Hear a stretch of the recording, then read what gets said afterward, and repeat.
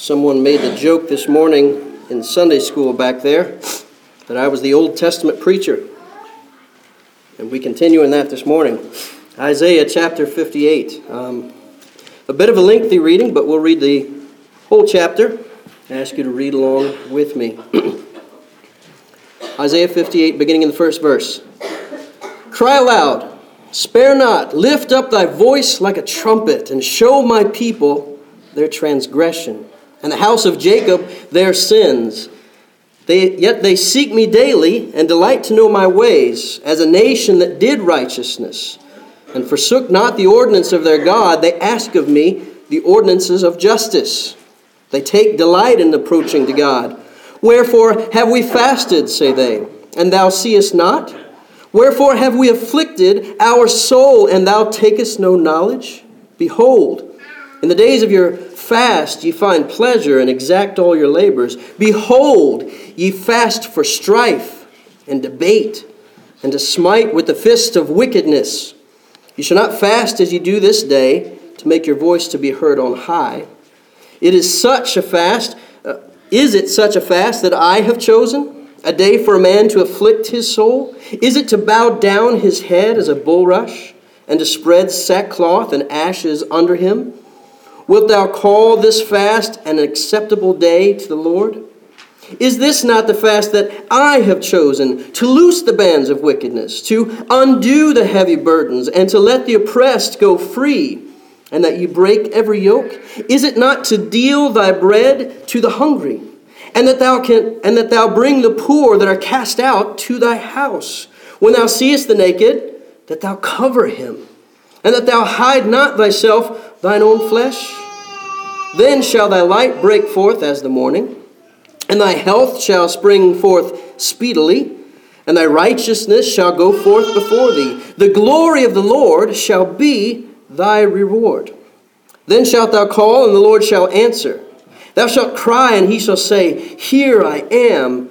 If thou take away from the midst of thee the yoke, the putting forth of the finger, and speaking vanity, and if thou draw out thy soul to the hungry, and satisfy the afflicted soul, then shall thy light rise in obscurity, as thy darkness be as the noonday.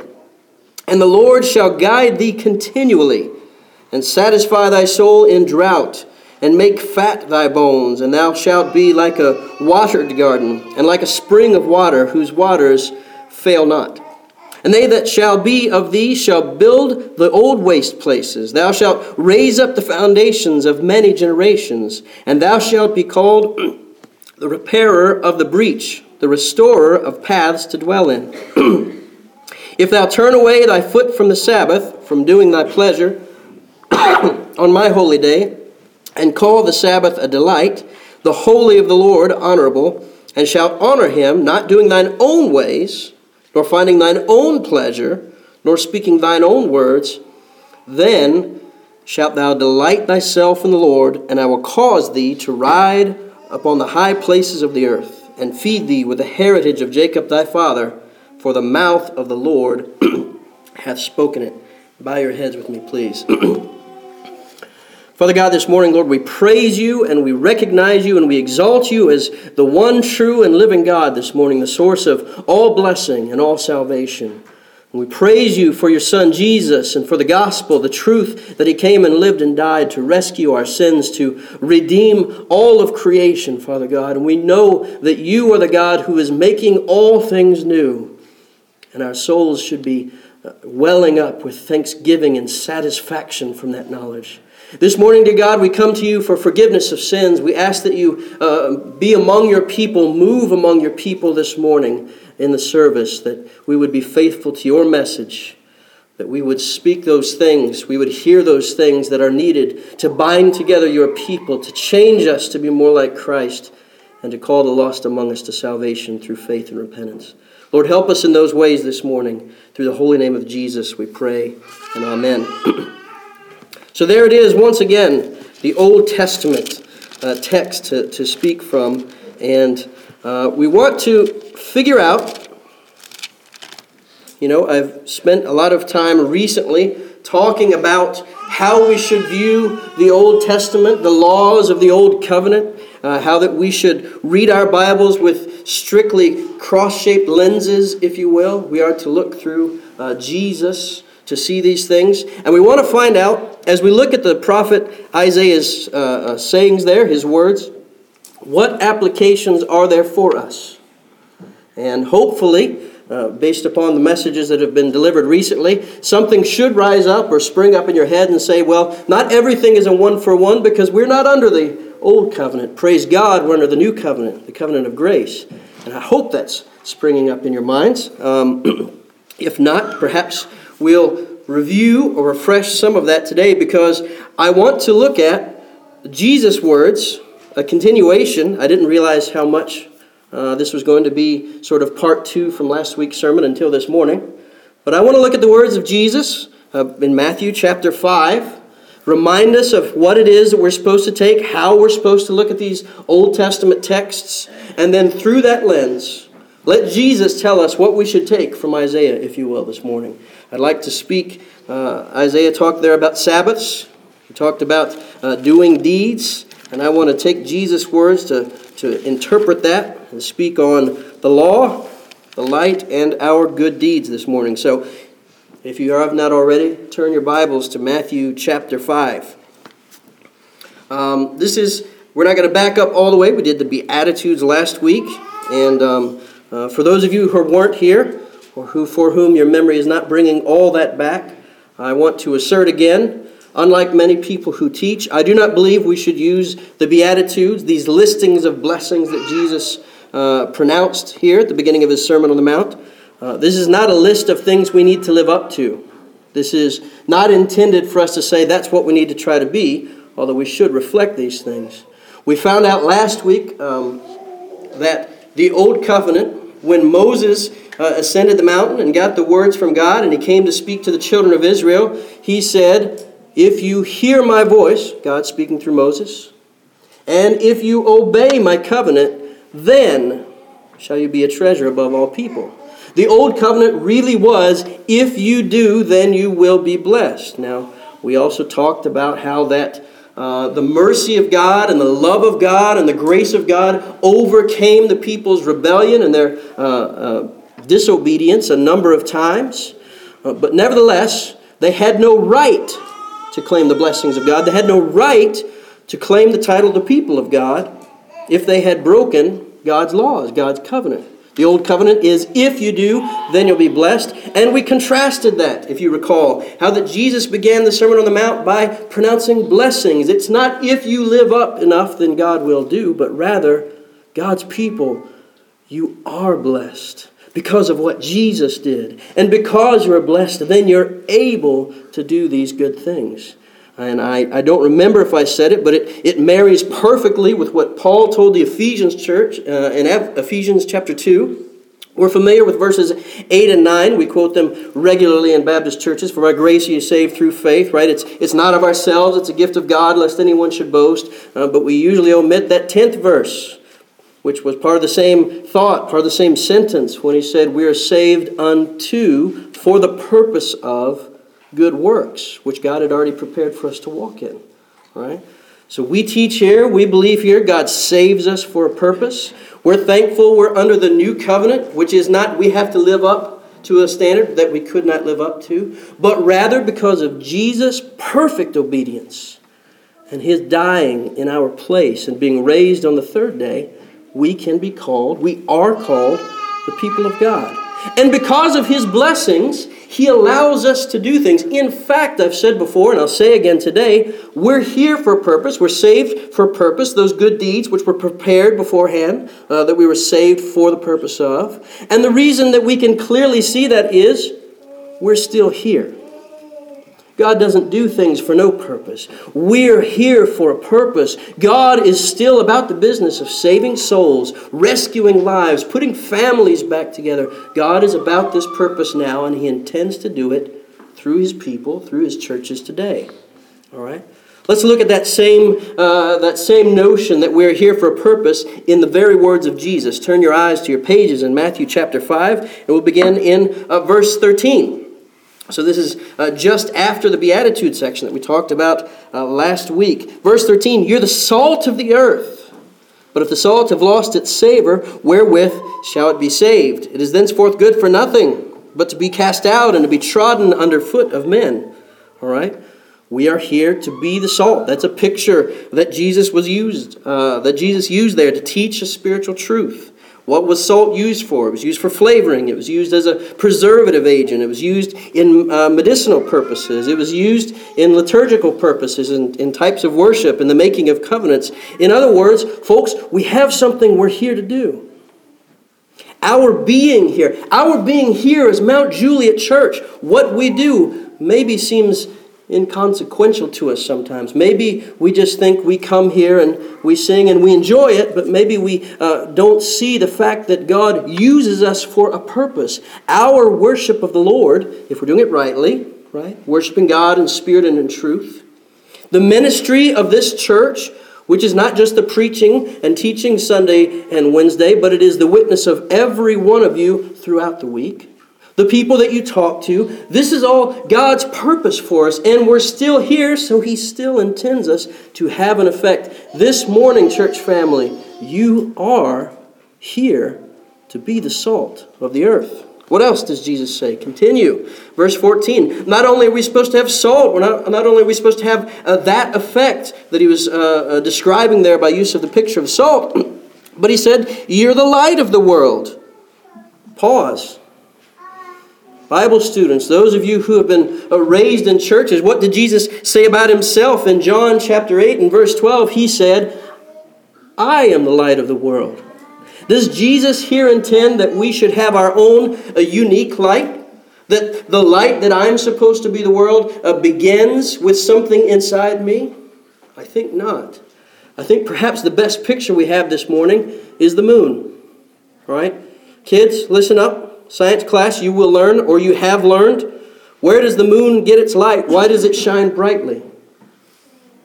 It gets it from the sun. It's a big mirror. Why do we have the moonlight? It is a reflection of the light of the sun. What are we to be in this life? Jesus said we're supposed to be salty, which don't think of the negative connotation the way we use that, but we're supposed to have an effect of those around us. And also, we're supposed to reflect the light of Jesus. Think about that for a moment.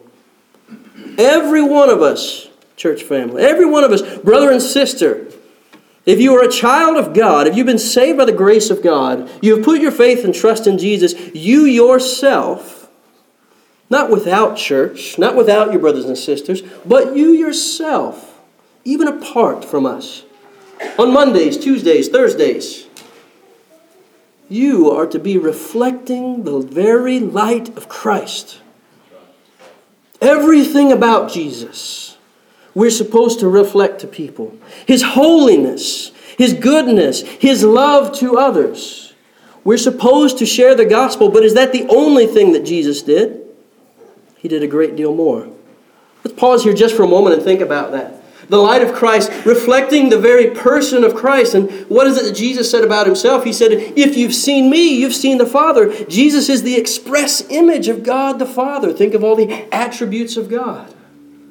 We're supposed to reflect that in our daily lives, every day. We ought to be doing some things. As I said, we're here for purpose. So we're to start to put that together. Paul said we're saved unto good works. Jesus is about to say something about our works. We're supposed to be reflecting the light of Christ. Paul talks about church as being the body of Christ. Okay, that's a good example because it talks about how we fit together. But it's also a great picture because Paul said the churches are left here to continue the work that Jesus did in His public ministry. That's us. We still have purpose. We're supposed to have an effect on the community, on our friends, our family, our co-workers. We're supposed to be salt. And we're supposed to be light, reflecting everything that Jesus is and was when He was in the earth. We'll come back to that in a moment, but that's a tall order. It is something, again, that we cannot do. So I'm thankful again that we're under grace because God is the one who enables us to reflect Christ. Continue reading Jesus' words. He said, you're the light of the world. A city that is set on a hill cannot be hid. Neither do men light a candle and put it under a bushel, but on a candlestick, and give it light unto all those that are in the house. It makes no sense to light a light and cover it up, defeating the purpose. So I say to you this morning, and pay attention, child of God, church family, this is so encouraging. It makes no sense that God would save your soul and then not have it shine for Him. It makes no sense that God would call together churches, that He would bring about throughout all the history, Mount Juliet Church. We can bring it down to us. It makes no sense that He would gather us together. And do we not know that He has gathered us together? Do we not experience that special bond and fellowship one with another? And God endorses that we are His church. And we're so thankful, just like Paul said in Romans chapter 8, His Spirit bears witness with our spirit that we're children of God, bears witness with His people that we are gathered together in His name. It makes no sense that God would light this light in Mount Juliet and have it not shine for Him. We get to shine for the Lord. That's pretty cool. I don't want to get caught up in that. Let's keep going. All right. We're supposed to be salt. We're supposed to be light. It makes no sense to hide that light. Verse 16. Let your light, here we go. Let your light so shine before men that they may see your good works and glorify your Father which is in heaven. So I say in these 4 verses, 13, 14, 15, 16, this is Jesus telling us here today, Mount Juliet Church. This is our purpose. This is why He's left us here. We're supposed to be salt. We're supposed to be light. And Jesus, again, He brings up this word, our good deeds, good works. Sometimes Baptist people don't talk about works much because we want to emphasize grace. We want to keep biblical balance, though, don't we? It's by grace that we get to do good works. It's by grace that we get to be reflectors of the light of Christ. We're not supposed to hide that. We're supposed to reflect all of Jesus. Notice here, I think we sometimes look at things too narrowly. Jesus did not say in the 16th verse, let your light of preaching only, let your light of condemning others only. We're reflecting the light of Jesus, the full light of Jesus. We're supposed to. Now, how good a mirror we are depends on us, our cooperation in the sanctification, right? I've told every couple, I think, that I have married or performed their marriage ceremony that you do not get to choose if your marriage is a picture of the love of Christ and His church. You get to choose how good and how clear a picture that is. The same is true here. If you're a child of God, you are a reflection of Jesus. Now, whether you let your mirror get muddy and warped so that people see a distorted picture of Christ, right? That's where we have to work. That's where we have to ask for continued grace. That's where we have to go back for fresh cleansing, forgiveness of sins daily. And we need to grow in the Lord. So we're supposed to reflect the light of the world. This is why we are here. All right? Let's continue in the next section. We've moved on. The first part is our purpose there. First part of what I read. In the next part I want to read verses 17 through 20. Jesus talks about the law. So this is where we're going to let Jesus, right? He's told us why we're here. Now He's going to tell us about how we should view the law. And I think we can use that to apply to the Old Testament text in Isaiah 58 and bring our application. So, we're here to be salt and light. We're here to reflect the light of Christ. And then verse 17. Think not that I am come to destroy the law or the prophets. I am not come to destroy, but to fulfill. Okay? Now, we're thankful that fulfilling was His life of obedience, His death of obedience, bringing about His resurrection to the glory of God. We're thankful because that's the obedience, that's the righteousness that gets applied to us when we trust in Him. But notice that He says that fulfilling of it did not do away with the law. All right? Here's where we have to try to understand things the way He teaches it. There are essentially two large groups, and we don't want to be in either one of them. There's certainly more people than that, but there are two common groups. One says that the law is done away with, and it has no effect, and it doesn't matter anymore, and we probably shouldn't even read the Old Testament. There are a lot of Christians who really believe that way, and I think it's to their detriment. Jesus said it's not done away with. There's the other side who says we're still under the law and we must teach the cursings and must guilt people into doing things. And we don't want to fall into that trap either. Sadly, there are a lot of Christians who believe that. We recognize that Jesus, as he said here, fulfilled the law. Let me give you a quick example. In the Old Testament, the giving was called specifically tithing, and we've heard about that all our life. Under the Old Testament, under the Old Covenant, it was essentially a tax. You had to do it. Children of Israel had to do it. And if they did, they were blessed, and if they didn't, they were cursed. Now, Paul in the New Testament teaches about giving. Are we supposed to give to our church? Yes, we are. But he doesn't use the word tithing because it's a little different now. It's not that you'll be blessed or cursed. Well, you will be blessed, but it's not in the same way. It's not a tax that's pushed upon us. Rather, Paul comes at it from a different angle. He says, we have been blessed so much that we can give. You see the difference? It's not if we do enough or good enough. We should do it.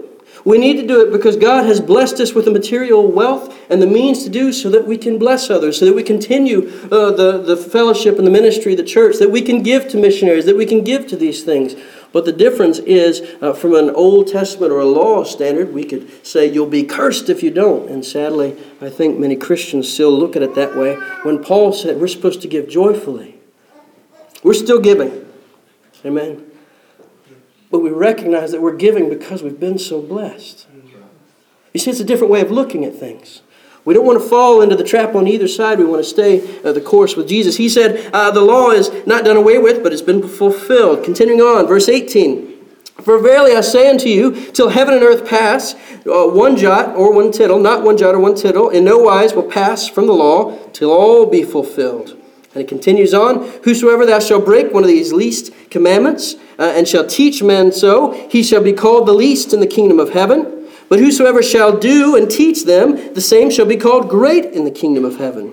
For I say unto you that except your righteousness shall exceed the righteousness of the scribes and Pharisees, ye shall in no case enter into the kingdom of heaven. So here's the rub, and we need to put it together. Jesus says the law of God is not done away with.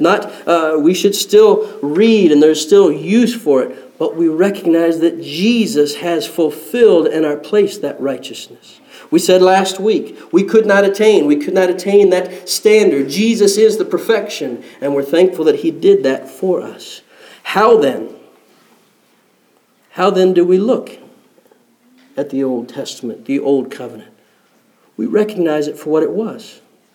Then we recognize it for what it is. It was a schoolmaster. It was pointing toward Christ. Now we have Christ in the gospel, and we look back and we see, as we read the Old Testament and the Old Law, that it still reveals to us, as we read it, the holiness of God. It reveals to us how that we, as the New Testament people of God, still need to maintain holiness. Maybe not in the same way. We can wear blended fabrics.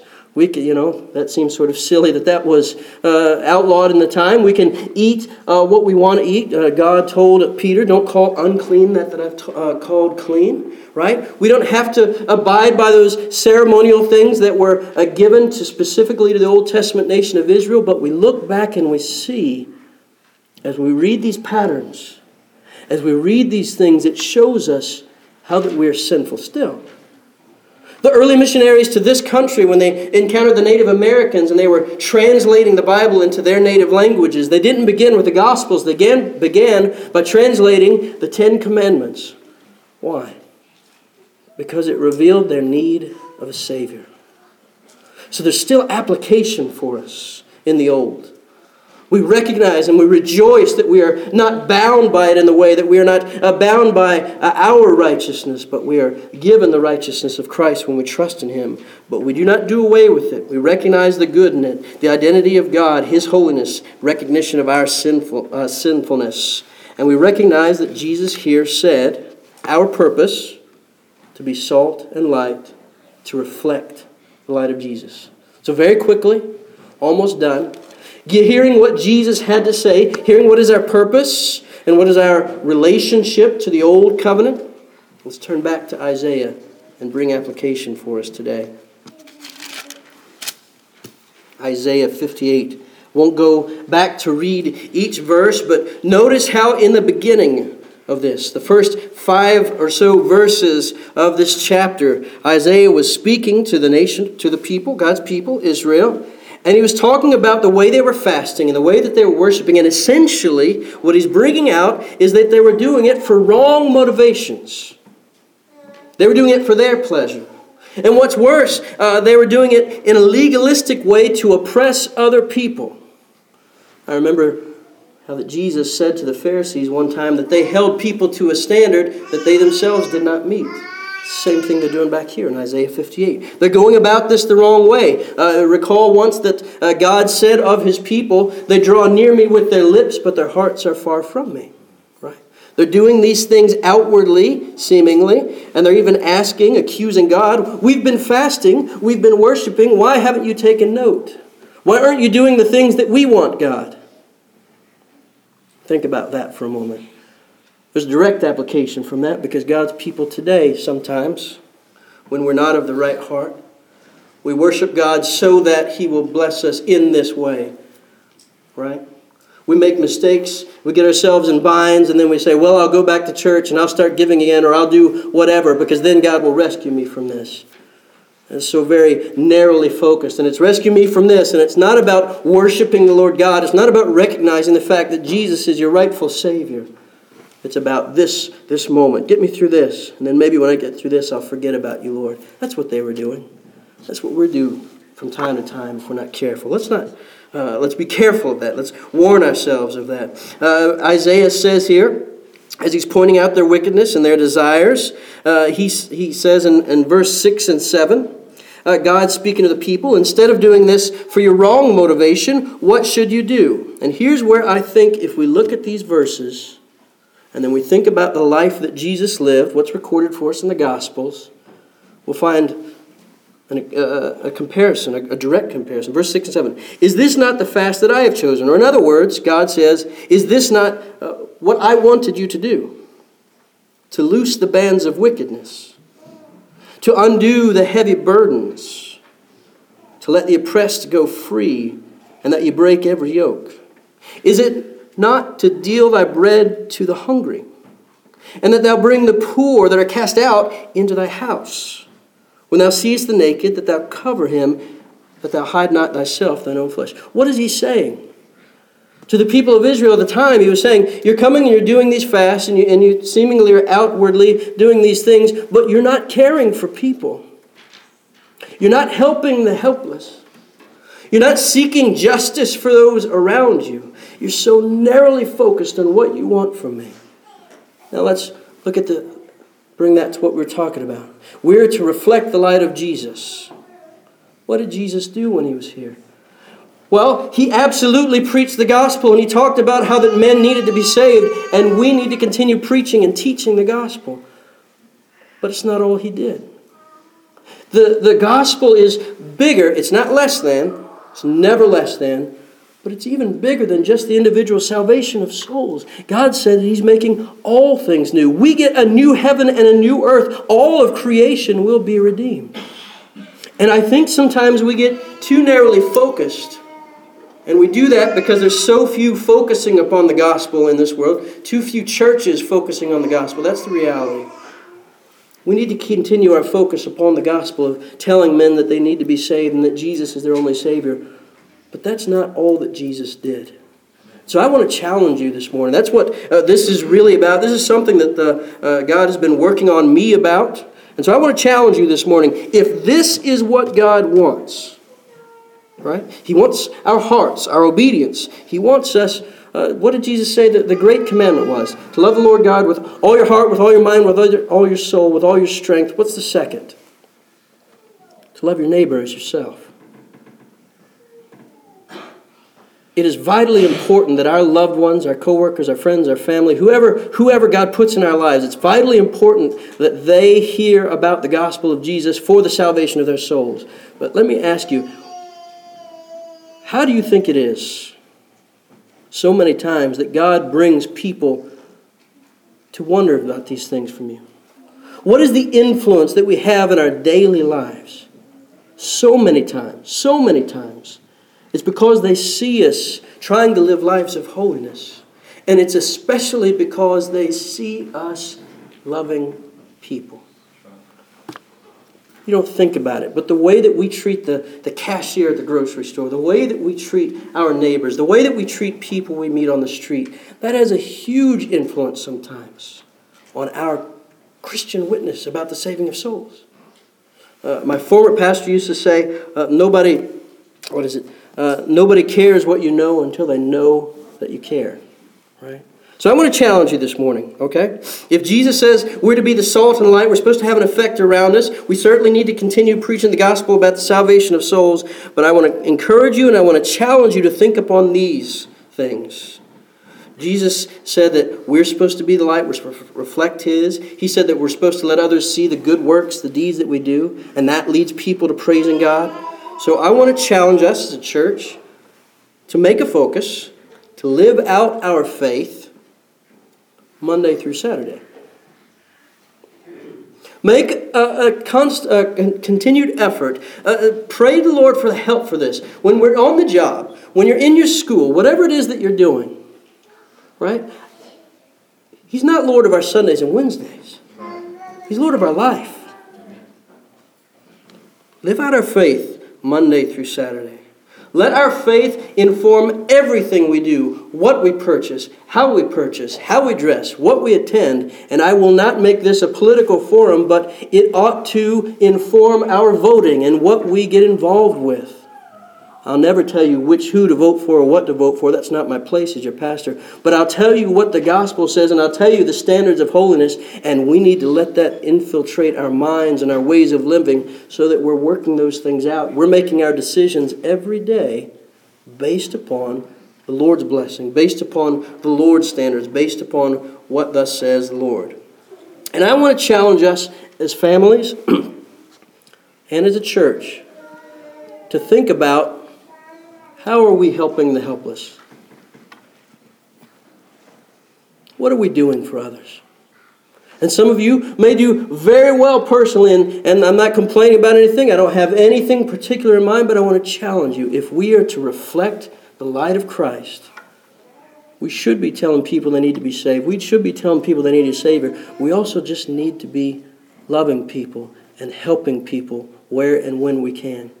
The people that God puts in our lives, I believe, are there for purposes many times we'll never understand, but sometimes it's so that we could do some small thing.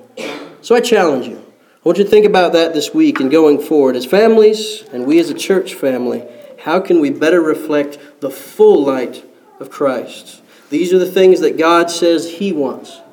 Helping the helpless, seeking justice. Love God supremely. Love your neighbor as yourself. I think it's all in harmony with the Scriptures. Let's bow our heads and pray about that this morning. Father God, we thank you this morning for the gospel, the truth that Jesus came and fulfilled that we could not, paid the price that we could not pay, and we're thankful for the wonderful news that when we trust in you, now we can do because you have done. You have saved us for a purpose. You have left us here. You have gathered us here as a church for a purpose. And Lord, it is ours to seek your will. Lord, we pray that you would lead us as men and as women, fathers, husbands, wives, as families, and certainly as a church family, that we would be fulfilling all that you would have us to do, everything that you've left us here, and let us never lose sight of the centrality of the gospel for our purpose. Lord, in Jesus' name we ask these blessings and help in these ways. And amen. Let us have a song and let us stand and sing.